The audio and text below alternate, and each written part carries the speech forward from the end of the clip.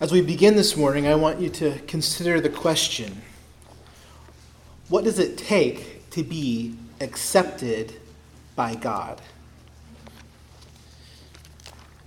When we ask the question that way, most of us go to the idea of goodness. We must be good enough, and if I'm good enough, God will accept me. I wonder if there are those here who think that they're beyond hope, that they're so bad that there's no chance that God will accept them, that they may as well just not think about that because they're too far away from God.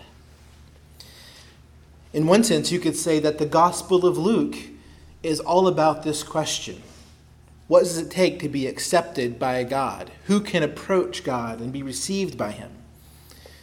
Unlike us, one of the prevailing ideas that Jesus was addressing were people who thought they could be accepted by God because they were Israelites. They were ethnically descendants of Abraham, and they were practicers of the Israelite religion. And some of these Pharisees were experts in the religion. And so they thought they had a special right to be on the side of the inner circle of God's family. They sort of presumed upon their identity that they were accepted by God. None of us here, I think, assume that same assumption, but we may have similar ones. Or maybe you came from a Christian family, or a good moral family, or a family that was upstanding and important in your community, and therefore you think, I should be accepted by God. This morning, Jesus is going to talk to us about what it means to be accepted by God and who is part of Christ's family. As we walk through this text this morning, we're going to be looking at Luke chapter 8, verses 1 through 21. And we're going to organize it under three headings. First, we're going to see that God gives spiritual life. Second, that God gives this life through his word. Third, that unbelief leads to death. So God gives spiritual life. God gives this life through his word. And third, that unbelief leads to death. With that, let's go ahead and dive in. We're going to read the first 18 verses of Luke chapter 8, and we'll save the last few verses of our passage for the end. Listen to God's word. Luke chapter 8, verse 1. You can find this on page 864 of the Bibles provided. Soon afterward, he went on through cities and villages, proclaiming and bringing the good news of the kingdom of God. And the 12 were with him, and also some women who had been healed of evil spirits and infirmities, Mary called Magdalene, from whom 7 demons had gone out, and Joanna the wife of Chuza, Herod's household manager, and Susanna and many others, who provided for them out of their means. And when a great crowd was gathering, and people from town after town came to him, he said in a parable, A sower went out to sow his seed, and as he sowed, some fell along the path and was trampled underfoot, and the birds of the air devoured it. And some fell on the rock, and as it grew up, it withered away, because it had no moisture. And some fell among thorns, and the thorns grew up with it and choked it. And some fell into good soil, and grew and yielded 100-fold. As he said these things, he called out, He who has ears to hear, let him hear. And when his disciples asked him what this parable meant, he said, To you it has been given to know the secrets of the kingdom of God. But for others, they are in parables, so that seeing they may not see, and hearing they may not understand. Now the parable is this. The seed is the word of God. The ones along the path are those who have heard, then the devil comes and takes away the word from their hearts, so that they may not believe and be saved. And the ones on the rock are those who, when they hear the word, receive it with joy, but these have no root. They believe for a while, and in time of testing, fall away. And as for what fell among the thorns, they are those who hear, but as they go on their way, they are choked by the cares and the riches and pleasures of life, and their fruit does not mature. As for that in the good soil, they are those who, hearing the word, hold it fast in an honest and good heart, and bear fruit with patience. No one, after lighting a lamp, covers it with a jar, or puts it under a bed, but puts it on a stand, so that those who enter may see the light. For nothing is hidden that will not be made manifest, nor is anything secret that will not be known and come to light. Take care then how you hear, For the one who has, more will be given, and from the one who has, not even what he thinks that he has will be taken away. From the one who has not, even what he thinks he has will be taken away. This is God's word. Thanks be to God. So in Luke chapter 7, we saw two main themes developed by Jesus. The first theme was his powerful saving word. So in that chapter, Jesus healed a centurion servant by his word, and by speaking a word to a dead man, he raised the widow's son. And then finally, with the word, he forgave the sins of the sinful woman. The second theme was faith, and specifically faith that shows up in unlikely people. So again, going back to the idea of who can be part of God's family, part of God's kingdom, well, in Luke, it's largely the unexpected people, right? A Roman centurion has faith. This sinful woman who is known for her many sins in her town, she has faith and her sins are forgiven, while Simon the Pharisee is called out by Jesus. Simon the Pharisee is called out by Jesus for his failure to love, his failure to honor Jesus.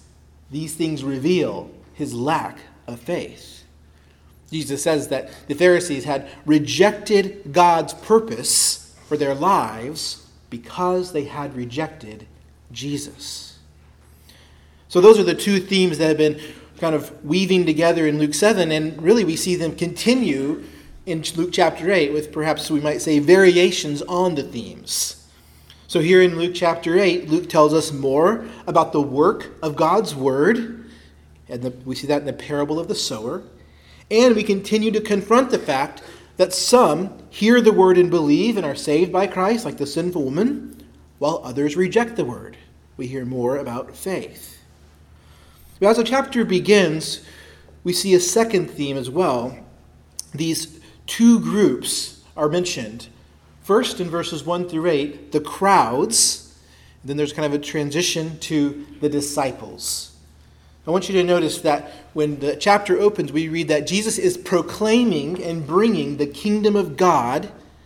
And he's doing this in village after village, town after town. And great crowds have gathered to him. People are just pouring out to see Jesus and hear him. And to them, he proclaims the kingdom of God. So that's what verses 1 through 4 or 1 through 8 are all about. Jesus' ministry among the crowds. But note that Luke takes care to say that even though Jesus is ministering among the crowds and proclaiming the kingdom, he's got disciples there with him, right? The 12 that he had called apostles earlier, as well as these women who are named, who apparently were providing materially out of their means so the disciples could be Jesus' students. So we can imagine them feeding and housing, perhaps providing money for their journeys. So Luke wants us to be mindful of these two groups. We've got the crowds, and within the crowd, this smaller group of faithful disciples. We could put this as saying there are insiders and outsiders. There are those in Jesus' inner circle who have received the blessings of Jesus' kingdom, and there are those who are outside, some of whom, by God's grace, will receive those blessings of the kingdom, but have not yet come to know them. Then beginning in verse 9, the ministry focus of Jesus switches from a public declaration to the crowds proclaiming the kingdom to the disciples. And to the disciples, he says, he's giving the secrets of the kingdom. I think that's an important distinction. Proclaiming versus giving the secrets of the kingdom. To the outsiders, he proclaims. To the insiders, he gives the secrets. We'll talk more about that in a second. We might wonder, how could we best describe the difference between these outsiders and insiders?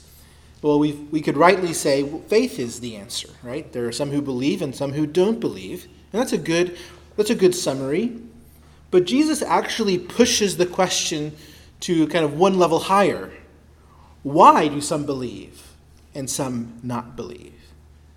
And the answer he gives is challenging to us. The answer is, it's God's will that it be this way. Look at verse 10.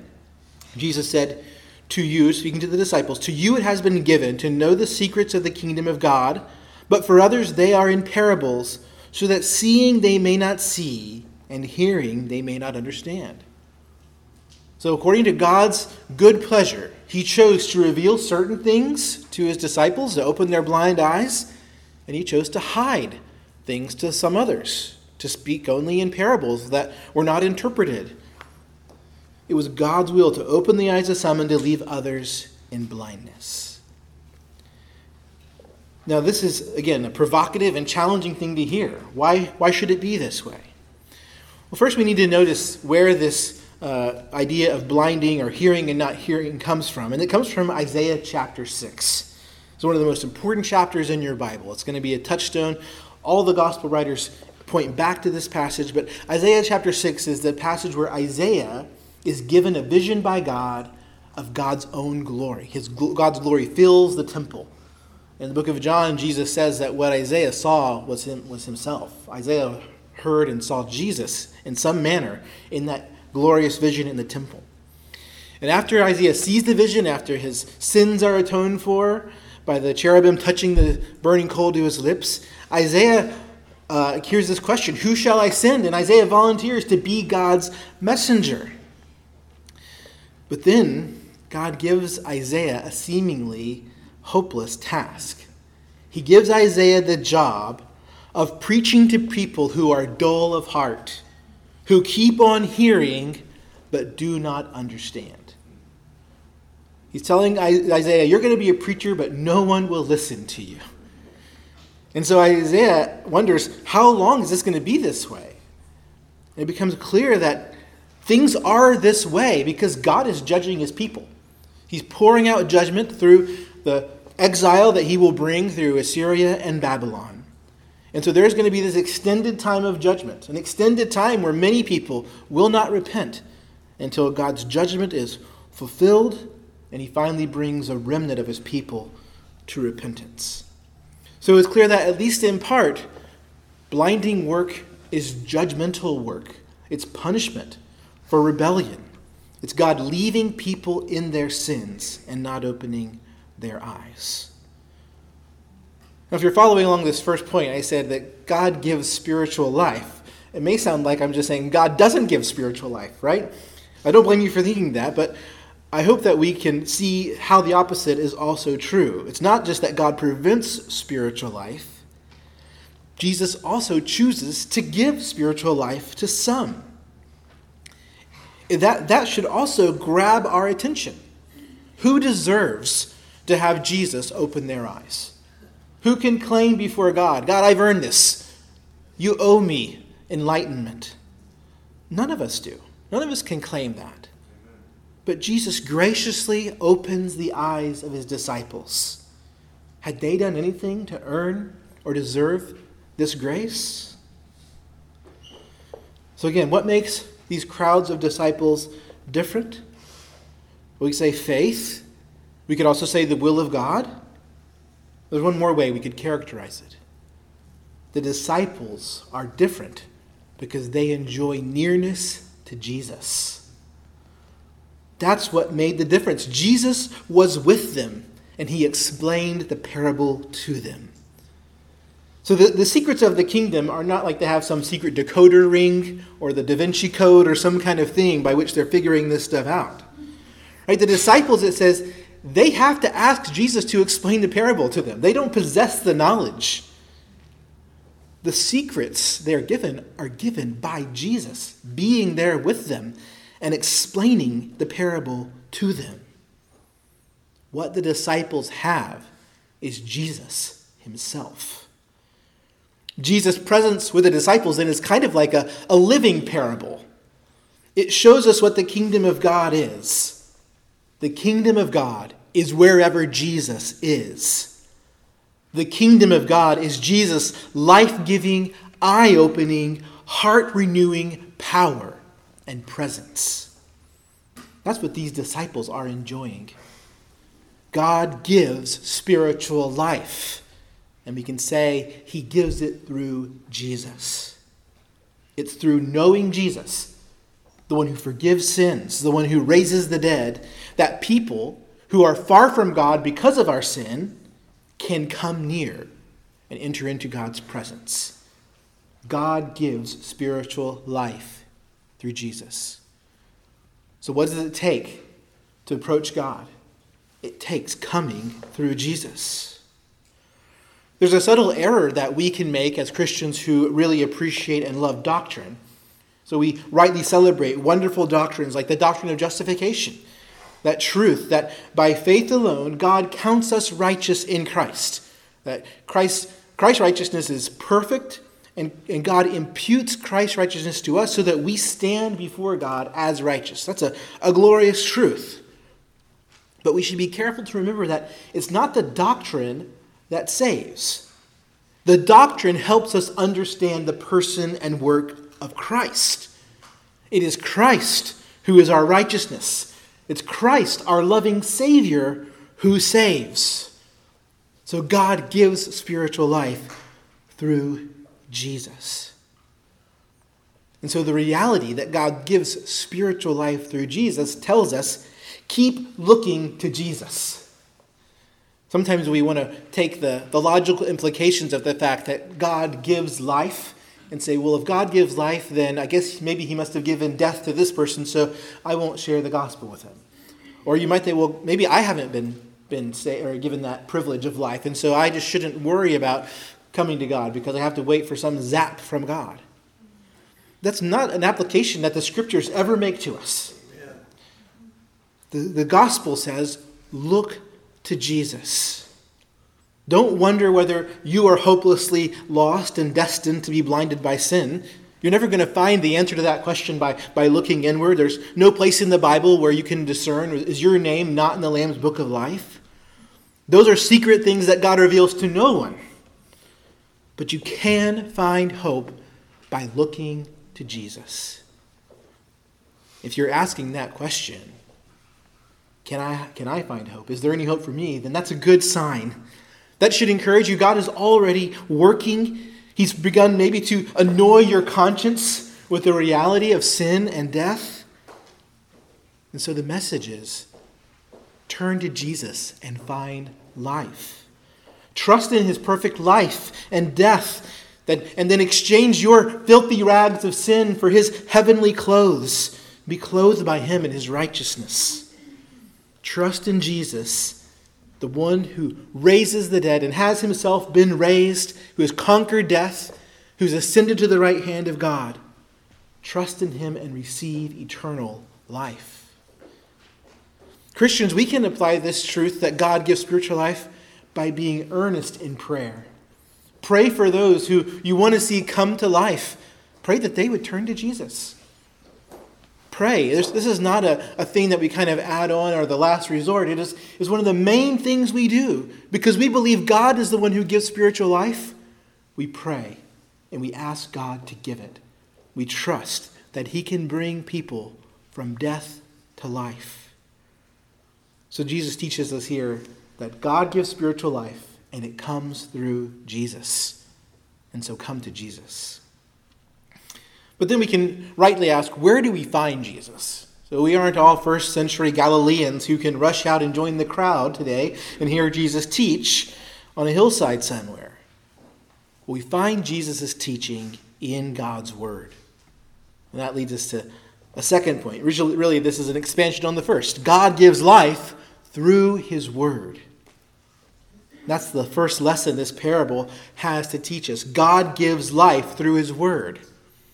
If you've read this parable, maybe heard teaching on it, you may have heard a pastor say, well, this really shouldn't be called the parable of the sower. We don't hear much about the sower. We hear about the soil. Let's call it the parable of the soils. And I don't really care what you call it. But I do want you to notice that the first thing that Jesus wants to interpret for us in the parable is what the seed is. Look at verse 11. Jesus says, the seed is the word of God. He wants us to have no doubt what the seed is. The seed is the word of God. The seed brings life. The word of God is what brings life. And we see this at the end of the parable. So in verse 15, those who hold fast to the word with a good heart produce enduring fruit. The word of God implanted in their hearts brings forth fruit, the evidence of life. But we also see the opposite of life in the parable. Where the word is absent, life is absent. So look at verse 12. When Jesus describes the seed that fell on the path, he says, "The devil comes and takes away the word from their hearts so that they may not believe and be saved." Now, I honestly have no idea exactly what it means for the devil to come and take away the word. But it's very clear. Where someone does not have the word and faith in the word, they cannot believe and be saved. Without faith in God's word, there is no salvation.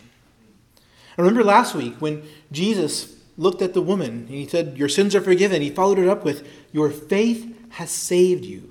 Go in peace." She had faith in Christ and his forgiving word, and she was saved. But here we read of those who don't have the word. The word has been snatched away from them somehow, and they cannot believe and be saved. Salvation comes through faith in God's word. Now, I realize to say that may be confusing, right? Because by word of God, we could refer to the whole Bible, right? All 66 books of what we call the Scriptures, the Old and New Testament. They are the God-inspired, authoritative, inerrant Word of God. So that's one way we can use the Word of God. We can refer to the whole of Scriptures. But we can also use the Word of God, and I think how it's used here is to say that the main point of the Old and New Testament is to reveal how sinners can be saved by faith in Christ. So God's Word is the Word about his character, who he is, and how he saves. The Word of God in the gospel is the message that sinners must believe to be saved. In the context of the parable, I think it's this more narrow definition that Jesus is working with, and that's his focus. People are saved by faith in the good news, the word of Christ's death and resurrection for sinners. But I want us to be very careful never to drive a wedge between God's gospel word and his word, as some today try to do. So the only way for us to know the fullness and beauty of the gospel is through knowing the Scriptures and studying them. And so if you try to build your faith by saying, "I believe in the gospel, but I reject or am not so sure about God's word as being authoritative or inspired," well, then you're building on a very shaky foundation. That's like climbing a tree and sitting down on a limb and then sawing it off underneath you. It's not the way of wisdom, and you will not see the whole gospel if you undermine the word of God. But when Jesus talks about faith in the word here, I don't think he's primarily saying a certain doctrine of Scripture. He's calling us to believe in the gospel word. The gospel word brings life, and God's word are the words of life. Before we turn and look at the way that unbelief leads to death, we should camp out here and consider a couple of applications of the fact that God's word gives life. And first, I want us to see that this is the foundational truth for the way Christians minister the gospel. So if we're convinced that God is the one who gives life and that he gives it through the word, then our focus, the focus of our work, is proclaiming the word. When we think about how we kind of organize ourselves as a church, our life together, it should be around God's word. And hopefully you see that played out among you as you come to worship each week and you look through our order of worship. It's centered on the word. We gather to worship God as he's revealed himself through his word. His word stands at the center. God's word calls us to worship. That's the way we begin our worship services, and we respond to his call by coming and calling upon his name. In God's word, we look to adore him. We look to sing songs that are full of scriptural truths, in some ways that are just paraphrases of God's word.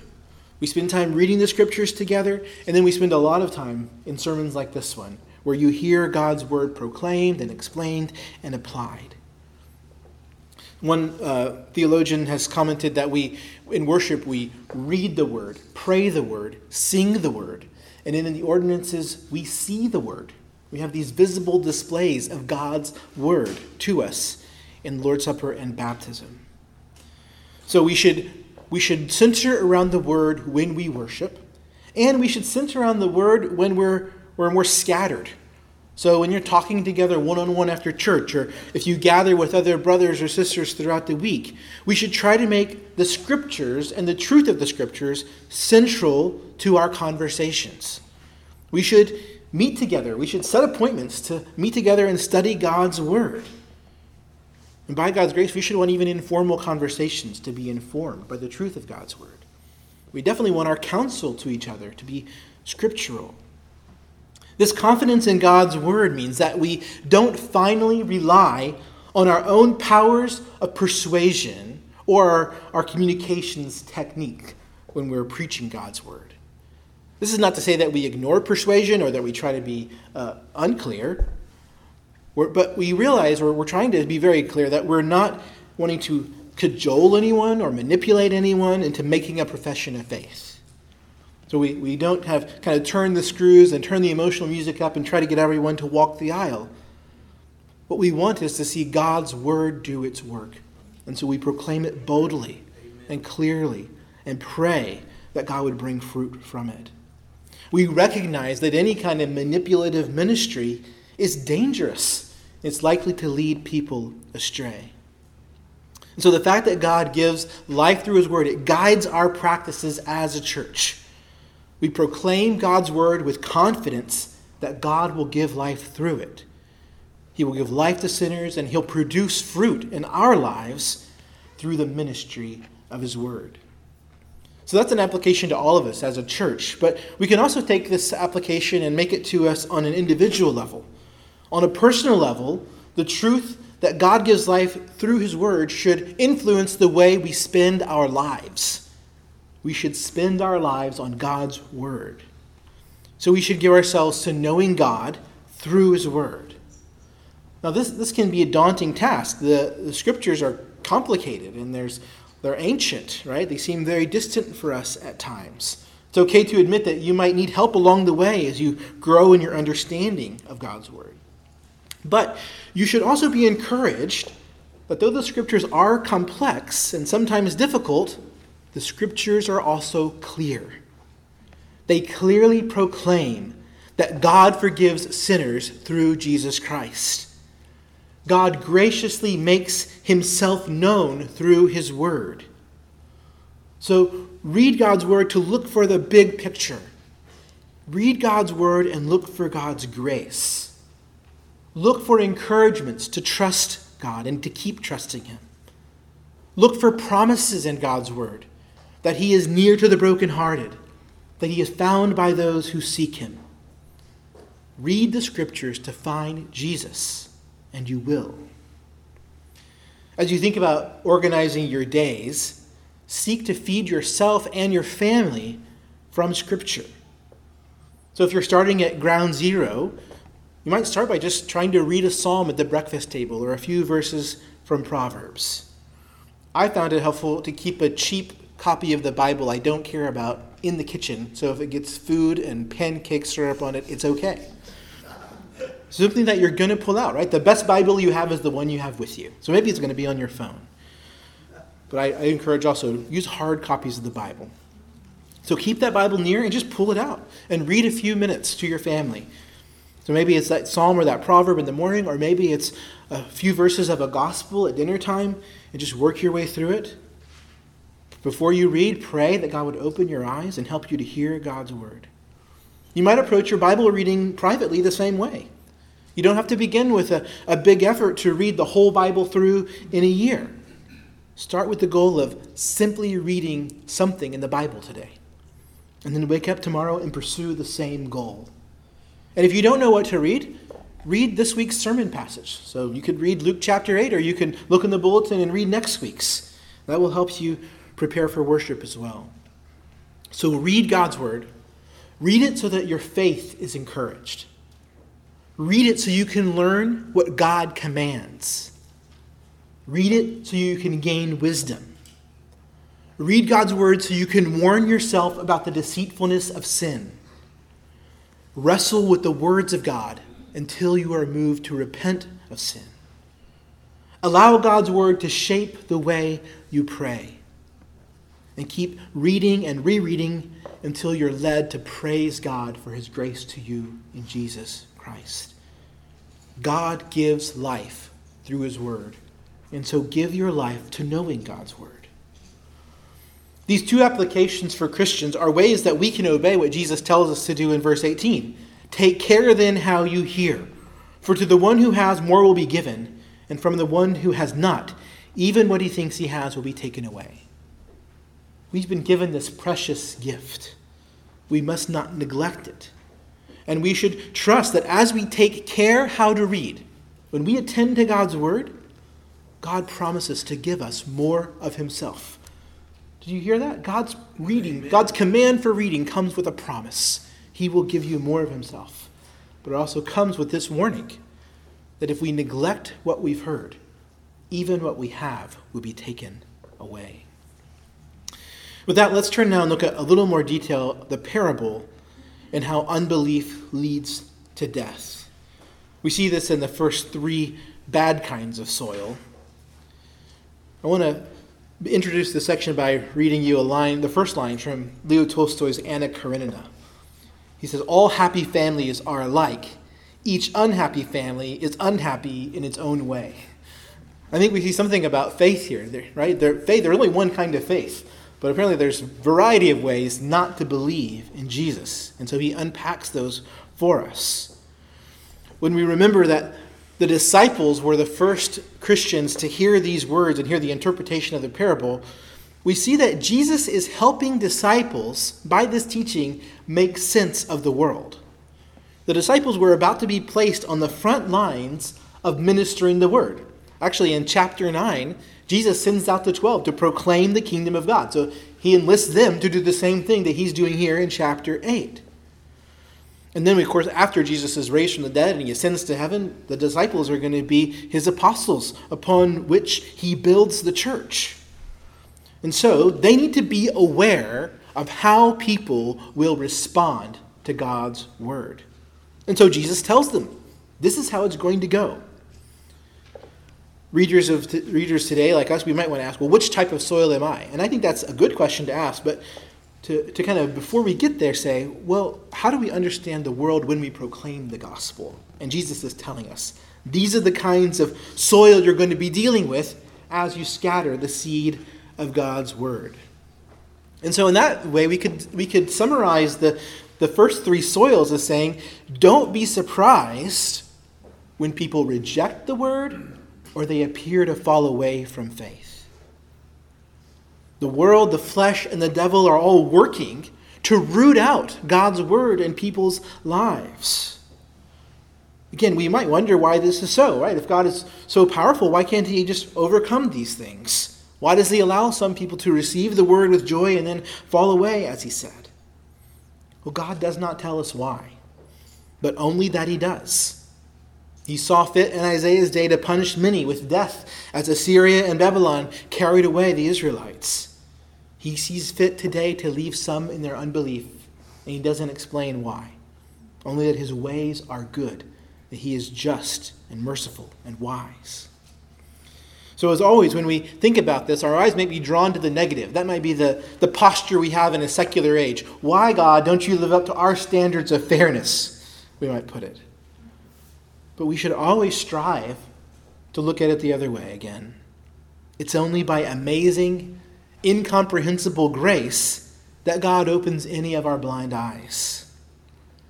And so we'll ask the question in our communion hymn that Faith asks, why was I made to hear your voice and enter while there's room when thousands make a wretched choice and rather starve than come? Only God knows. It's only a matter of his grace that we have come. But as people today who intend to share God's word, we can understand from this parable that many that we share with won't come to faith in Christ. Or some of them will make a profession of faith. They'll maybe start off with great joy, it says, but when testing comes, or when the cares and the riches and the pleasures of the world seem appealing to them, they'll turn away. We should be slow then, when someone makes a profession of faith, to give assurance of salvation, right? Some evangelistic techniques, tell you to pray the prayer with someone and then immediately assure them that if you've prayed that prayer, you're going to heaven. I don't believe that's our place to do that. That's God's job to bring assurance. We should continue to point people to the gospel. So the first application of this parable is to us as teachers and preachers of the word. Proclaim the word, expecting it to produce fruit, but also aware that many will either reject it completely or appear to receive it and then fall away. Remember, even among the 12 that Jesus is explaining this parable to, there's Judas present, who would fall away, seeming to fall prey to a love of riches. Secondarily, we should examine our own faith in light of these categories. We should ask, do I see any of these dynamics of unbelief at work in my life? When I'm tested, am I tempted to abandon Jesus and to go back to some old way of life? Whatever your pre-conversion ways of dealing with stress were, is that where you still tend to go? Did you start strong, but maybe now the cares of life are leading you to ignore Jesus? This isn't to condemn any of us for a particular sin, but to ask, where is the trajectory of your life going? Are you moving away from Jesus, or are you moving towards him by faith? Do you find yourself neglecting, crying out to him in prayer? Or are you all the more urgently calling on his name and asking for his help as you struggle? Jesus wants us to know that unbelief leads to death. Without faith in the gospel, there is no salvation. So these first three types of soil, they may have their own different take on rejecting God's word, but they do all share the same end.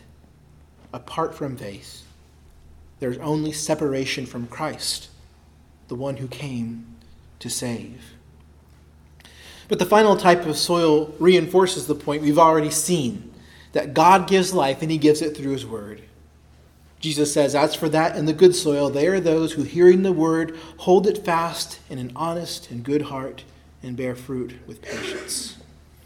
Do you notice the words hold it fast and patience here? I think this is Luke's unique contribution, and he records these words of Christ. They contrast with what Jesus said about the second and third types of unbelief. Right? In those types of unbelief, there was an initial appearance of faith, but over time, the faith was rejected. But here Jesus says the good soil, they're marked by those who hold fast to the word, and they produce fruit with patience. Saving faith is enduring faith. True saints persevere in belief. If you're reading the word faithfully, like I described earlier, you're going through the word and you're looking at the whole counsel of God, something you'll notice again and again is how much we need endurance. And you could hear it in Asaph's cry, how long, O Lord? He needed endurance and to remember that God would ultimately deliver Israel and his remnant. Don't we need the same encouragement to endure? In our trials, aren't we tempted to give up, to go back to old ways? We know that trials will come. Being in a church, even a small church like ours, we can see that. We can see a lot of our brothers and sisters facing difficulties of various kinds. So we don't have to deceive ourselves in thinking that life is going to be easy. And we know that the cares and pleasures and riches of life are enticing. They're appealing. But by God's grace, if we keep our eyes fixed on Christ, we will endure, bearing fruit with patience. So what is this fruit that we're to bear? Well, we could describe it with the words of the fruit of the Spirit, Galatians 5:22, love, joy, peace, patience, kindness, goodness, faith, gentleness, and self-control. That's the kind of fruit that we should expect to see as we hold fast to Christ and his word. Or we could just go back to Luke 6 and use Jesus' own words. Be merciful as your Father in heaven is merciful. Love your enemies. Do good to those who hate you. That kind of fruit should be seen in our lives. One way that we can serve each other in the church is to name the good fruit that we see in each other's lives. So do you see a brother or sister in the church who's enduring in faith and love? Well, let them know what you see. Encourage them. Or do you see a parent who's patiently bearing with a rebellious child? Tell them how they've encouraged you by seeing their example of faith. Do you see a husband or a wife who's loving a difficult spouse and relying on the Lord? Praise the Lord with them for the grace that's on display in their lives. Jeff and Betty were cackling back there. They must feel like this really hits home to them. Never lose sight of the fact that fruit is a product of the heart, though. So even as we encourage signs we see, we should remember that fruit is a product of the word that holds fast, or the heart that holds fast to Christ. Jesus taught us this again in his sermon on the level place, right? That out of the heart the mouth speaks, that out of the evil heart, evil fruit's produced, and out of the good heart, good fruit is produced. So we may have an eye on fruit, but our focus is on Christ. And we should point one another to Christ. Encourage each other. Fix your eyes on Christ, brother or sister. Hold fast to him. The fruit will come as we hold fast to Christ. The disciples who first heard these words were being given the secrets of the kingdom, right? Because Jesus was right there with them, teaching them how to recognize what true kingdom growth is. And they were being prepared for their future ministry. And I think that's what Jesus is doing in verses 16 and 17 as well. These kind of odd verses about lighting a lamp and not hiding it, or things that are secret being revealed. Well, there is a certain kind of secretiveness to Jesus' earthly ministry, a kind of hiddenness. Jesus, I think, is telling us some are being kept in blindness until he is crucified. It's necessary for this blindness to persist so that he will die for sinners. But eventually, what is hidden will come to light. And the disciples are going to play a key role in proclaiming that light when it comes. And so again, they are called here. Be prepared. Take care how you hear, because the day is coming when you're going to put that light on the lampstand for the whole world to see, so that sinners can find life in Christ. And this brings us back to the question we began with. Who can approach God? We said maybe it's the righteous who can approach God. Maybe it's the Pharisees who can approach God. Our last section of this passage provides a very provocative answer to that question. Let's read it now. Then his mother and brothers came to him. So this is Mary and Jesus' brothers came to him, but they could not reach him because of the crowd. And he was told, "Your mother and your brothers are standing outside desiring to see you." But he answered them, "My mother and my brothers are those who hear the word of God and do it." Now that's really arresting, right? It sounds like Jesus is being cold or indifferent to his mother and brothers. I don't think that's what's going on here. But he's taking the opportunity to use them as an object lesson. Even natural relation to Jesus does not get you a pass into his kingdom. Right? You would think of anybody on earth that should have had kind of an open door, it would have been Jesus' blood relatives. But Jesus is saying, no, my kingdom is not of flesh and blood. To come into my kingdom, here's what you need. To hear God's word and do it. And that's not saying obedience gets us in, but hearing the word of the gospel and responding by faith. These are Jesus' mother and brothers. And it reminds you of the way the passage began. Who were Jesus' mother and brothers?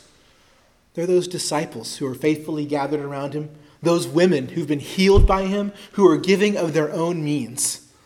This is what Jesus himself promised, that those who enter his kingdom and have to leave behind natural families, they'll receive mothers and brothers and sisters in the kingdom, won't they? We have an object lesson right here before us. Jesus takes the opportunity to use his own mother and brothers to make it. But the point is not to exclude anyone, I think. The point is here to say all of us, by faith in Christ, can be joined to his family. Anyone who turns from their sin and receives the work of Jesus, they can be saved and forgiven. That's the amazing good news of this passage.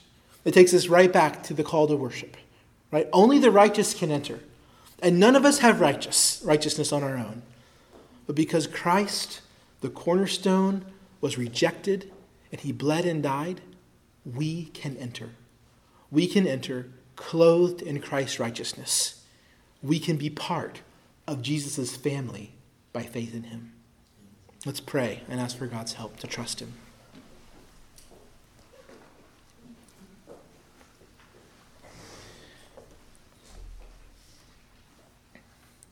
Father, it's sobering to meditate on the fact that there is an inside and outside to your kingdom. There are those who reject Jesus, even some who have appeared to give evidence of faith and yet fallen away. So, Father, we pray for sober hearts. We pray that you'd help us to examine ourselves and turn away from our sin and trust fully in Christ. But we also rejoice before you, Father, that we can be named among your people. That though we were far off, though we were exiles and strangers to your covenant, we can become your children by faith in Jesus Christ. Oh, none of us deserve this. So, Father, we pray for your help to keep trusting you, to hold fast to the word of Christ. We pray that our lives will bear fruit. We ask this in Jesus' name. Amen.